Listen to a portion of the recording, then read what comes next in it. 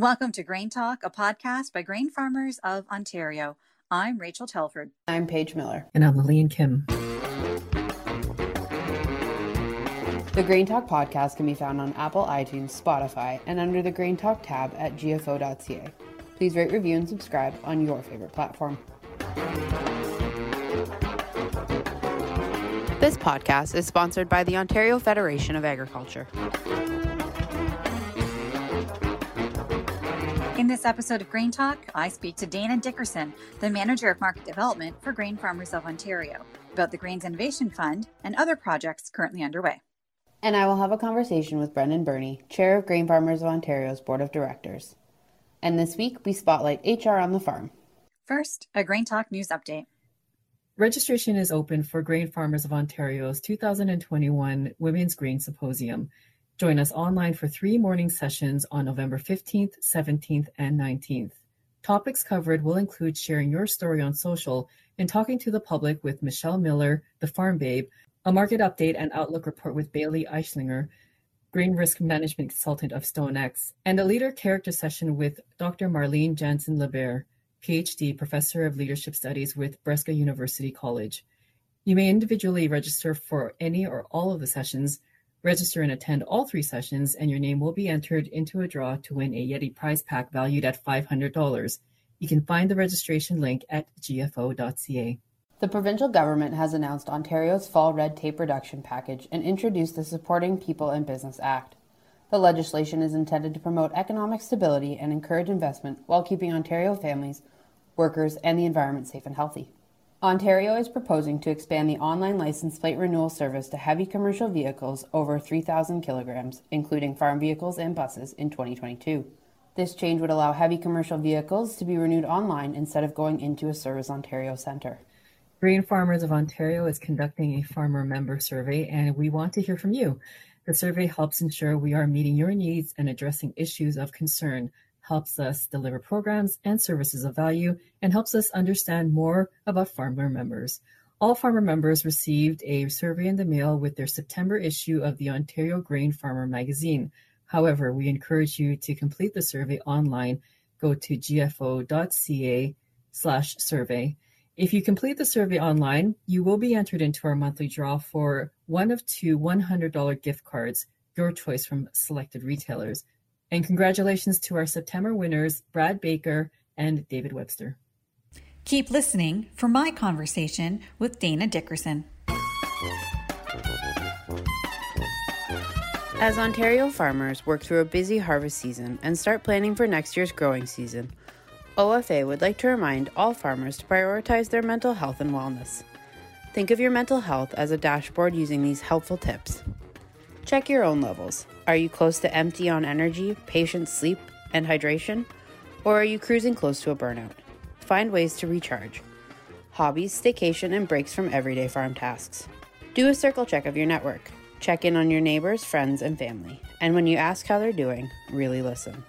Don't hesitate to reach out for help. Some issues need outside expertise.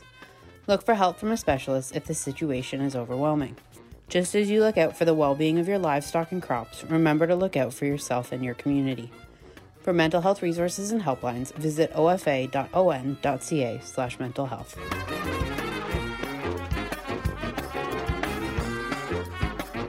Joining us on the GrainTALK podcast this week, we have Dana Dickerson, the Manager of Market Development for Grain Farmers of Ontario. Thanks so much for joining us today, Dana. Thanks, Rachel. It's great to be here.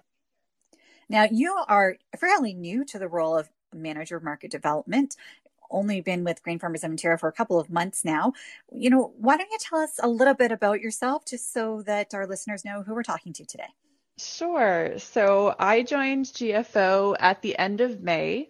I joined coming from more of an international agri-food trade background. So I worked for about 8 years with the British Consulate General in Toronto, and I worked supporting UK food and drink exporters to develop the markets in Canada and in the US. So this was looking at things like British beef and Scotch whiskey and English cheese and that sort of thing, getting into the Canadian market and the US market. So working along the lines of looking at trade promotion and business development and kind of understanding different regulations and market access barriers.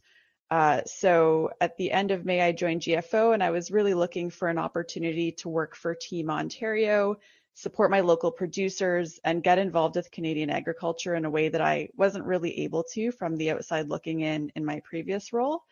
I also have a bit of a farming family background. So my grandparents farmed all kinds of different grains near Chatham, Kent, in the town of Thamesville for many years, and was really interested to kind of get back into the family business side of things. So what have you learned so far about Ontario grains? Is there anything that's been maybe a bit interesting or something you didn't expect, even though you had that little bit of a farming background? Yeah, absolutely. It's been a lot of drinking from the fire hose in terms of technical information. The role definitely demands a good understanding of, how our grains are grown, the process by which they're brought to market, how we look at grain quality. And this year was a really interesting year for me to join because it was one of our most challenging years for wheat production in the province because we had a lot of rain just prior to and during harvest in certain parts of the province, which impacted pre-harvest sprouting for our wheat. So it was definitely a year where I had to get up to speed very quickly on, how that can affect wheat quality and what it means for the milling and baking industry. So spent a lot of time really drilling into understanding the difference between grading and commercial specifications, things like falling number, so that, when we wanted to sort of have dialogues with our end users, which is really the big part of my job, we were able to kind of talk them through what had happened in the field this year and what it was going to mean for the wheat that they were going to be able to find in the market for their uses. When you started off saying drinking, I thought you were going to take that in a totally different direction and comment on the whiskey and beer that can be made from our grain products. Well, that's definitely an area I have a lot of experience in. In my old role, I spent a lot of time touring distilleries and breweries. And I'm really excited to embrace Canadian whiskey in this role and learn more about the different spirits that are produced. We actually had the LCBO come in and do a presentation for our Grains Market Development Committee in August, and they talked about all the trends that they're seeing from, a lot of interest in local sourcing and really kind of highlighting the provenance of Ontario spirits and terroir back to the consumer. As well as, what they're looking at in terms of sustainability, and they have a whole campaign around the spirit of sustainability. So we're interested to see what opportunities there might be to really highlight that field to glass story here in Ontario. Now, you mentioned wheat harvest and the wheat harvest survey and some of the challenges around that this summer. What were the challenges? What was our survey telling us? And what was, some of the information that came out this summer?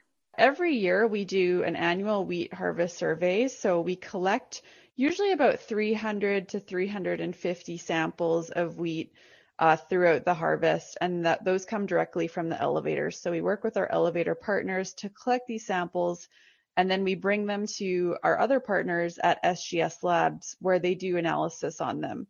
So they'll look at grading the samples, so whether they fall from kind of a grade 1, 2, 3, or 4. They also look at certain commercial specification tests, like looking at what the falling number is. So that is a test that looks at basically an assessment of pre-harvest sprouting in wheat by testing the alpha amylase that's present in the wheat, because that can really impact baking. And then they also will do a series of baking tests. So everything from baking little loaves of bread to baking cookies, and really kind of trying to identify, the quality of the wheat for different milling and baking purposes. So that project starts right at the beginning of harvest in July, and we're just kind of in the phase of wrapping everything up now that the tests have all been completed. And throughout the summer and early fall, we're communicating the results that we're seeing on the grading and the falling number. And then around this time is when we actually go and we meet with the, millers and key end users of our grains locally and a few internationally and we present to them on what we've seen this year. So it was definitely a challenging summer because there was, a lot of conversation out there about the quality of the wheat, and we wanted to make sure that we were getting out there and sharing our results in real time and making sure that our farmer members kind of knew what was going on and what to expect. So we had a couple of initiatives. At the end of August, we partnered with OMAFRA and some other stakeholders from the grain industry, including OABA, Agricor, and Seeds Canada. We brought together a little roundtable to do a retrospective on the harvest, talk about some of the issues that we saw, as I mentioned, some of that pre-harvest sprouting, and some of the results out of that were really identifying that the weather issues that we experienced this year were quite exceptional. They'd not been witnessed since the 90s to the same degree. So some of that quality variability that we saw was very much an anomaly compared to other years. And we also saw that there was some really good quality wheat out there. There's some challenging wheat out there, but there's also some really good quality wheat that's making its way and finding a home with our millers and bakers. So just this past week, we've been doing our first few meetings with some of the different millers and end users and talking to them about what they've seen. A lot of our harvest results have really aligned with what they've been seeing in the market. And we've been having really good conversations with them about where they want to see wheat acres going in the future. A lot of dialogue around sort of the sustainability expectations and questions that they're starting to hear from their customers and how we can work together to really present a strong narrative about what's happening on farm and all the way down through the supply chain. That dialogue with millers really sounds like it's an important part of the work that you're doing within market development. From your perspective, why are these conversations important, and what do you think that the millers get out of that relationship that you formed with them? Yeah, I think it's really important that we have a role in, collecting this information so that we know what we've got in our bins, and that we're really helping to shape that narrative with industry and making sure that they feel informed and confident and engaged. Many of the millers, at this point in the season, they've seen a lot of wheat come through their doors, so they are very, very well informed on what's going on. But there's, certain information that we have that they're interested in seeing as well to kind of double check their own results. And just sort of hearing from our perspective, they like to be engaged with us. They like to have a relationship with farmers. I think they really want to, as I said earlier, be able to demonstrate to their end consumers what's kind of going on back in the fields. Right now, food literacy is at a real high here in Canada. A lot of consumers are more interested than ever about what is going into their shopping cart and where it's come from, because the pandemic really brought it home for everyone about the importance of supporting their local industry and also having sort of supply chain resilience here. So I think the more we can have that dialogue between, farmers and GFO and the end users, the more confidence the entire system's going to have, and the more folks are going to continue to look at growing opportunities for our local production. The wheat harvest survey you mentioned is conducted with SGS, and we have invested in the Grains Analytical Testing Laboratory with a joint venture that's been ongoing now for the past 5 years with SGS for that lab. I guess, from your perspective, how is that a benefit to grain farmers of Ontario, and how does that really help, especially in a challenging year like this? I understand that Paulo Santangelo helps with some of these discussions with millers to sort of bring that technical voice to the discussions. Absolutely, yeah. So Paulo really brings kind of a level of credibility and an understanding of the really highly technical, processes of baking and wheat quality that really helps us guide those dialogues and be able to kind of match the quality level, the quality discussion levels that are happening with the milling industry. At SGS, they're able to conduct baking tests that really match those that you'll see in mills or in bakeries.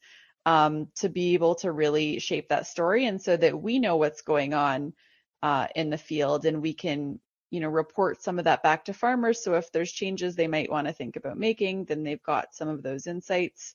One of the things that was really interesting this year is there was a lot of concern about falling number. And, in certain areas where we saw that regional variability, having some quite low falling numbers compared to previous years where we've really been spoiled with quite high falling numbers. So to give you an example, a falling number of 250 and above is fairly typical for what we might see in a given year. This year we had, some that in some specific areas was maybe as low as 50, and then others that were as high as 400. And I think what we were able to see this year with some of our tests and with some of the tests that were going on within industry is that for certain processes, it's possible to utilize a falling number that's below 250. So for certain things that you might bake, you might not need to worry as much about having a really high falling number in the 300s. And we've seen that the industry's been able to adapt and flex a little bit with what some of their minimum specifications are around falling numbers so that they can make better use of the grain that's out there and not have any waste. I think that leads nicely then into our next topic that we wanted to delve into, which is the Grains Innovation Fund, which, I know is all about finding new uses and new adaptations for our, how processes work in terms of being able to use Ontario grain. Why don't we start with, what is the Grains Innovation Fund and what are you looking for with that program? Absolutely. So this is a project that I was really excited about when I started at GFO, because one of the things that really motivates me in my job is seeing innovation and finding the next, new product that's coming out there. And that was what I loved in my old role about finding products overseas and bringing them to Ontario. But now the opportunity to really play a role in developing new products within Ontario and having them be kind of completely homegrown is extremely exciting for me. So the Grains Innovation Fund is a project that is in about its 12th year of delivery. It's something we do annually where we send out a call to industry to come to us with proposals for projects that are really going to make a step change in opening new markets for Ontario grains, expanding the use of or demand for Ontario grains, or really promoting Ontario grains as the best choice for consumers, whether those be domestic consumers or international consumers. So we ask potential project applicants to come to us with proposals for projects that will utilize a minimum of 40 metric tons per year of Ontario barley, corn, oats, soybeans, or wheat, or crop residues. And those projects can receive funding to up to 60% of the cost of the project, up to a maximum of $50,000. So any single project could be funded up to $50,000 as long as that is 60% or less of the project. So we've opened applications around, I think, the 4th of October. And once those close, my team will be reviewing those applications to look at sort of making sure they meet eligibility, having conversations with the applicants to ensure that they've given us all the information that we need. And then we'll bring those projects to our market development committee in November and then review them in December in person or in a virtual context, where we'll go through sort of project by project, looking at the merits of each and the potential for those to really make a step change in opportunity for our farmer members. And then ultimately the market development committee will take decisions on which projects have the most potential and which ones we should fund. And then in late December, early January, we'll go back to our project applicants and let them know if their project's been funded and get going on making these projects a reality. Can you give some examples of past projects that were a real success story for the Grains Innovation Fund? In past projects, we supported the Ontario Cattle Feeders Association to promote Ontario corn-fed beef in international export markets. So they undertook a campaign that really highlighted the contribution of Ontario corn in the product quality of Ontario corn-fed beef. So For those who don't know, Ontario corn-fed beef really benefits from the input of corn to really push the full rich flavor of Ontario corn and the robust marbling. We've also worked with non-food products. So one of the ones that we supported a couple years ago was the Straw Boss. So they're a premium straw processor company, and they used our fund to advance the use of Ontario straw in their pelletized straw production, which they use as an alternative to traditional bedding options for livestock. So it's a bit more of it's a drier product that's a little bit more environmentally friendly. And they use the fund to support a project to kind of grow the opportunity there. We've even produced, in partnership with 1847 Stone Mill, a cat litter. So they were looking for an opportunity to utilize one of their byproducts from their wheat milling, where they produce flour. And they created a product called Relit, which will be coming to market soon. And it's 100% compostable, dust-free, anti-clumping, smell-free pet litter that uses basically a byproduct from the wheat milling process. So really great kind of circular economy story there. And another really great circular economy story was our partnership with Sunrise Soya and the Provision Coalition, which is going to get a little bit of traction at the end of, well, quite a lot of traction, we hope, at the end of October. So they undertook a project where they looked at the production of tofu in the province using food-grade soybeans. And they had a byproduct from the tofu production process called okara. And they wanted to see if they could commercialize that into another food product that could then be brought to retail. And they were able to identify and kind of make a commercial case for an upcycled ramen noodle that used the okara from the soy process. And they put that into a food kit that uses the okara ramen noodle, some tofu from Sunrise Tofu, and some other upcycled food products from Ontario. And those are all going to be celebrated in a food festival at the end of October and launched in Sobeys stores. So a really great opportunity to basically find a new market for unused Ontario soy products. But also we think it's going to introduce a lot of new consumers to Ontario food grade soybeans. So we're really excited about that project. Is there a certain number of projects that you're hoping to fund? Ooh, that's a good question. It really depends every year. So I wouldn't say that we necessarily have a set number of projects that we're looking to fund. We're definitely looking to maximize as many applications from as broad of sources as possible, so we have a good amount to choose through. But really it comes down to the quality of the projects and what ones make the most sense. So we never necessarily have a minimum amount of projects that need to be funded. Really, it's down to kind of which ones are the best ones and which ones are really going to maximize the opportunity for Ontario grains, whether that's sort of growing the utilization of Ontario grains within sort of key users, or really growing a marketing opportunity and narrative to really bring more recognition of Ontario grains as ingredients in food or as, industrial uses or anything like that.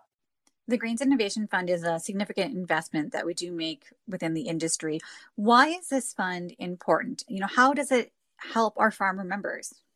So I think it's really important because innovation is so critical to the industry, and it's really important for us to be thinking about what's next, what's kind of coming down the line in terms of new food uses, or new opportunities for Ontario grain. We've seen kind of the utilization of Ontario grain, change throughout the decades. We've had the introduction of ethanol has been sort of a game changer for corn. We're seeing a huge amount of interest for consumers in plant-based proteins and meat alternatives. And we need to make sure that we're not only looking out for those trends and being able to seize them, but actively trying to shape and support our partners down the supply chain to be able to really optimize their business and make sure that they're choosing to use locally sourced Ontario grains to really bring that innovation to life. So it's about supporting the downstream supply chain to be competitive, because when they're competitive and they're using our grains as ingredients, then we're competitive. Food sector trends is sort of a bit of a hot topic right now. Our October Ontario Grain Farmer magazine is focused on market development, and you actually wrote one of the articles in that issue for us based on food sector trends and sort of what changed during the past year and a half as a result of COVID. What were some of the insights that you learned while writing that article? Yeah, it's been a very difficult year to track trends because there's been so much change and so much flux. I think so many people thought that we would be out of the pandemic by now, and clearly, we're still dealing with a lot of restrictions, and there's been a lot of different consumer shifts in terms of their interests and their habits. So one of the things that I touched on was the fact that even as we are seeing, some opening up of, different at-home versus in-home food consumption opportunities in terms of workplaces reopening and restaurants reopening, we are still seeing some stickiness of consumers wanting to continue to embrace a bit of a homebody economy. So you hear a lot of talk about a K-shaped economic recovery, with some consumers having some pent-up savings that they're keen to spend as they see the economy reopening and they've remained in their jobs. But there's other folks who have not fared as well throughout the pandemic and who have spread very thin, and who, are going to struggle with affordability. And I think we're going to see that K-shape when it comes to folks adopting more of a outgoing, sort of social lifestyle in terms of being keen to return to the office and wanting to go to events and restaurants, and others who have really become comfortable with working from home and spending, their time at home and eating at home. So I think that really will impact the types of products that we see, whether we see kind of a return to food service and a rebalancing from the majority of food consumption happening at home to out of home. We're also continuing to see a lot of focus on wellness.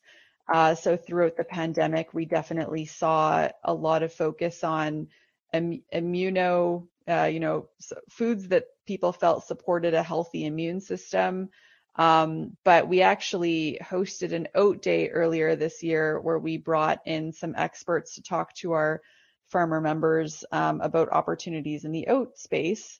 And they were talking to us about the focus on, carbohydrate-rich comfort foods, that Canadians are really looking to have some comfort and products that really remind them of their youth and make them feel cozy, but also they want them to be healthy. And that's a really great opportunity for oats, we think, because though they are, carbohydrate rich, they're also really high in fiber and can really support keeping glycemic index values low, and blood sugar levels balanced, and really promote gut health. So that's one of the trends that we're definitely seeing in the wellness space that we think has a lot of opportunity for oats and for wheat as well. My preferred way to eat oats is in an oatmeal cookie, so I'm not sure how well that fits into the wellness trend, but at least I'm still getting my oats in. Absolutely. It's getting them in that counts, right? Now, some of the other interesting articles that we have in the October magazine,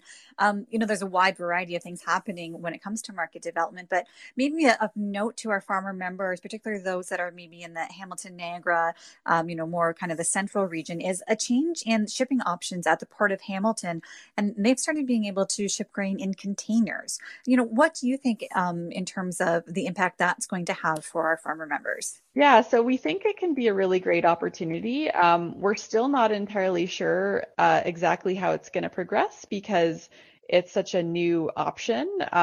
But certainly we think for things like food grade soybeans and perhaps some of our, processed foods, we think it could be a really good opportunity.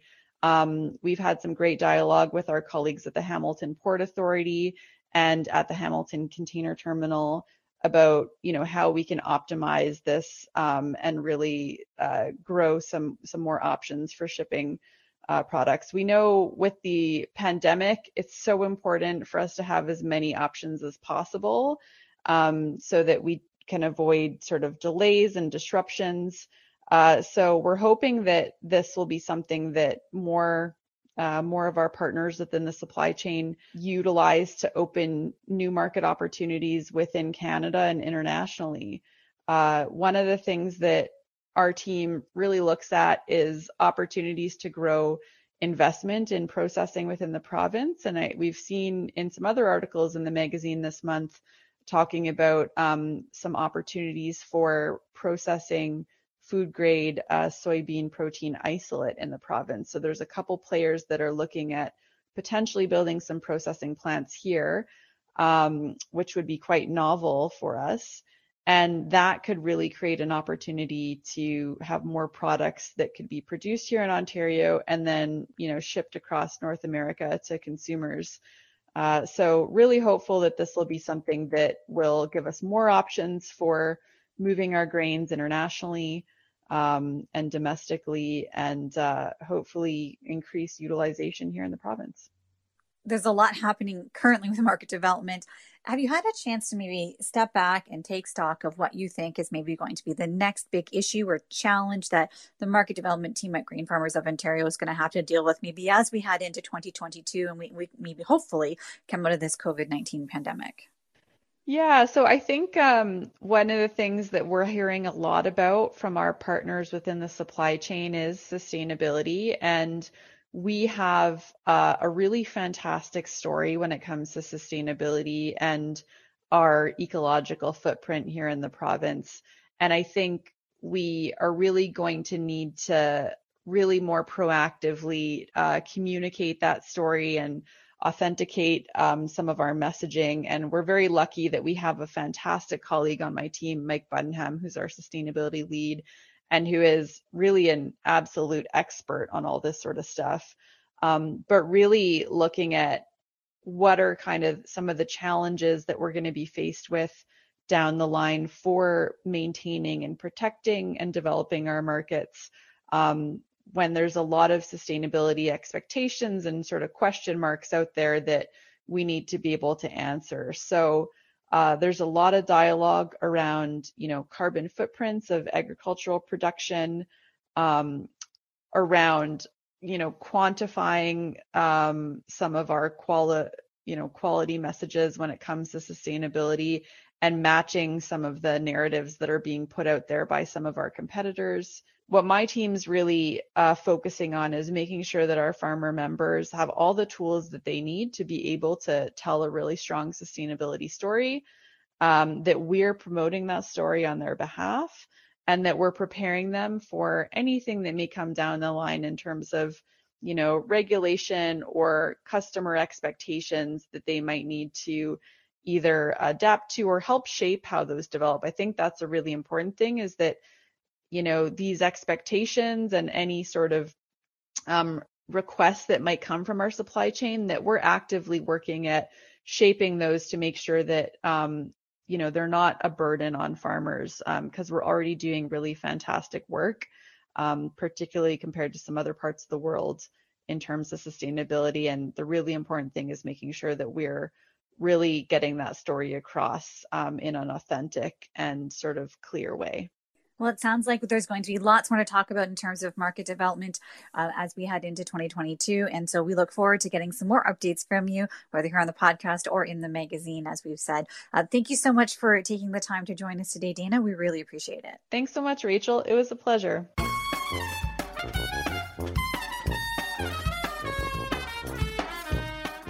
This year's winter season may seem longer than ever, with another year of limited in-person gatherings. As the temperatures drop, it's important to check in with yourself as well as family and friends to ensure that everybody has support where they need to thrive. Be sure to check your own levels. Are you close to empty on hope, energy, patience, sleep, hydration? Or is your check engine light on due to burnout? Find ways to recharge. Find new ways to take mini vacations from farm tasks. Make time for hobbies, books, pets, and time with loved ones. Do a circle check of your network. Check in on neighbors, friends, and family. When you're asked how they're doing, really listen. Don't hesitate to reach out for help. If you sense somebody is struggling, reach out to them. Look for help from a specialist if the situation is overwhelming. For mental health resources and helplines, visit ofa.on.ca/mental health.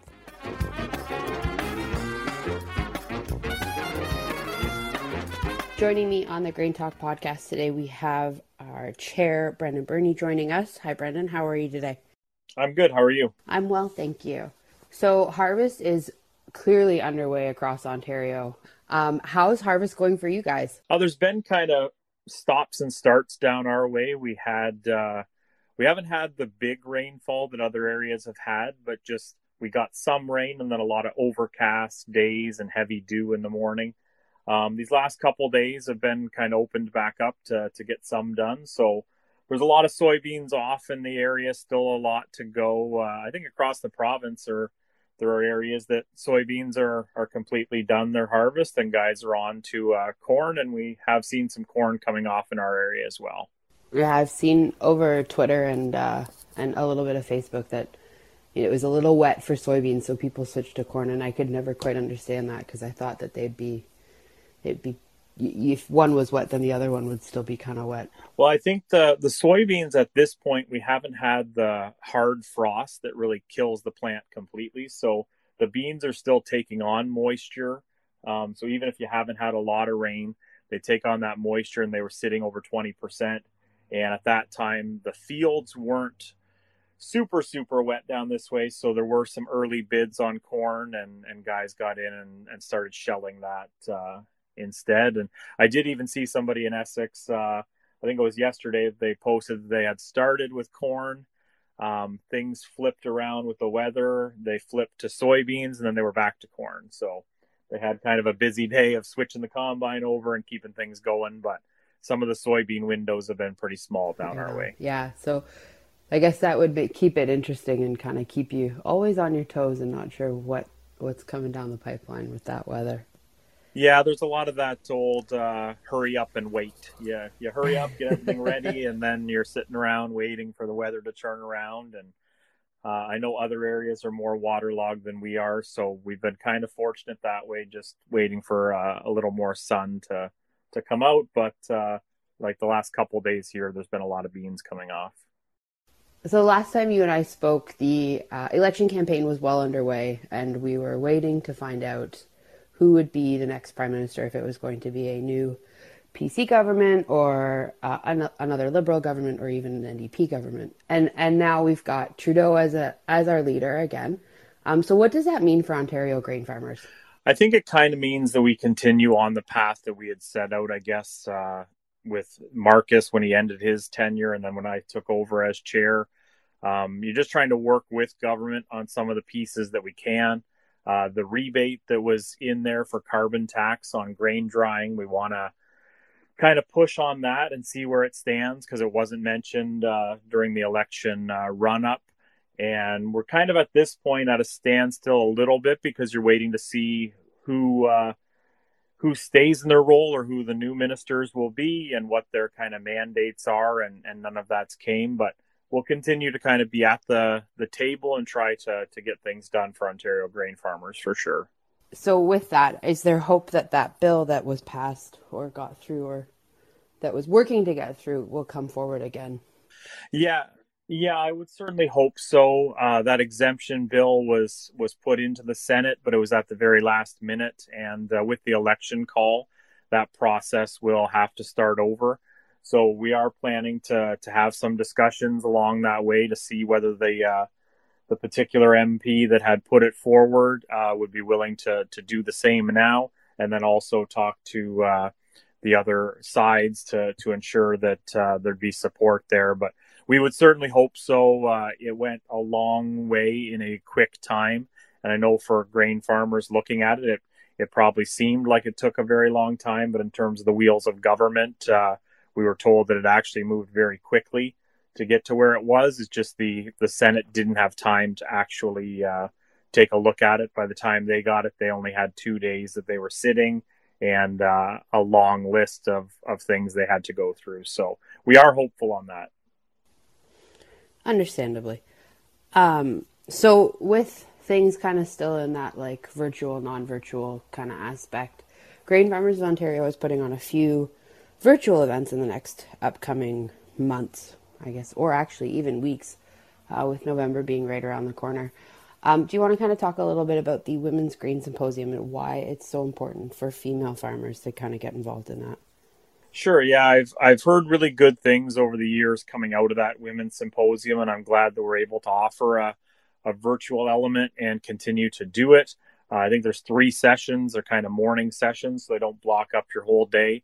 And in terms of the importance, we know that we have a wide variety of farmers across the province, and we just want to make sure that we're including as many voices as we can at the table and having discussions and getting input.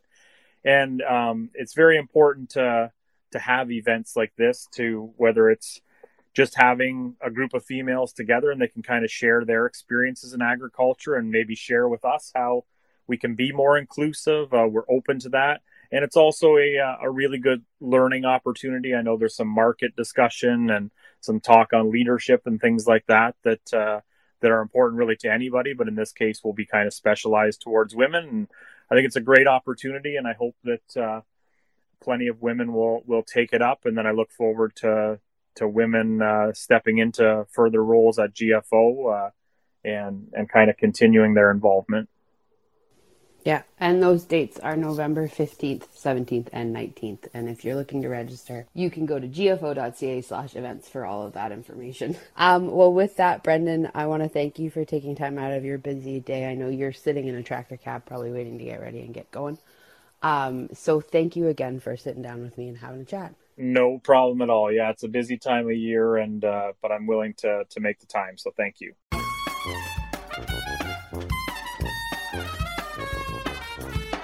As a business owner, you rely on your workers, but managing a farm workforce can be challenging and complex.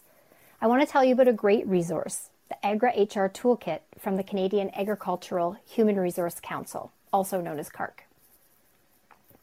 CARC has developed this toolkit from years of research and field tests to help improve your people management skills and develop key resources to help you find, retain, and support your employees.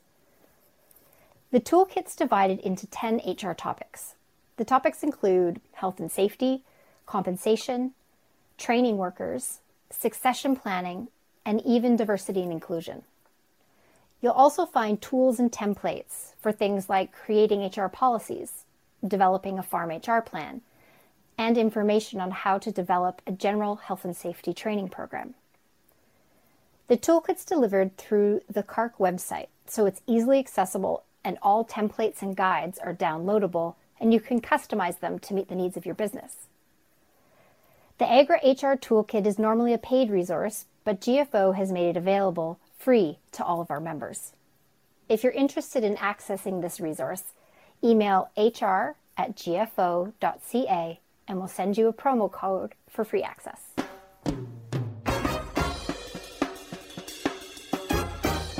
Thank you for listening to our GrainTALK podcast. I hope you enjoyed the conversation. For more ways to connect with us, including the latest webinar, market report, and our e-newsletter, go to gfo.ca/GrainTALK. A special thank you to our guests this week, Dickerson, Brendan Byrne, and Sarah Plater-Finley. If you've liked what you've heard today, please rate, review, and subscribe on Apple iTunes and Spotify. And remember, 5-star reviews help us grow our audience.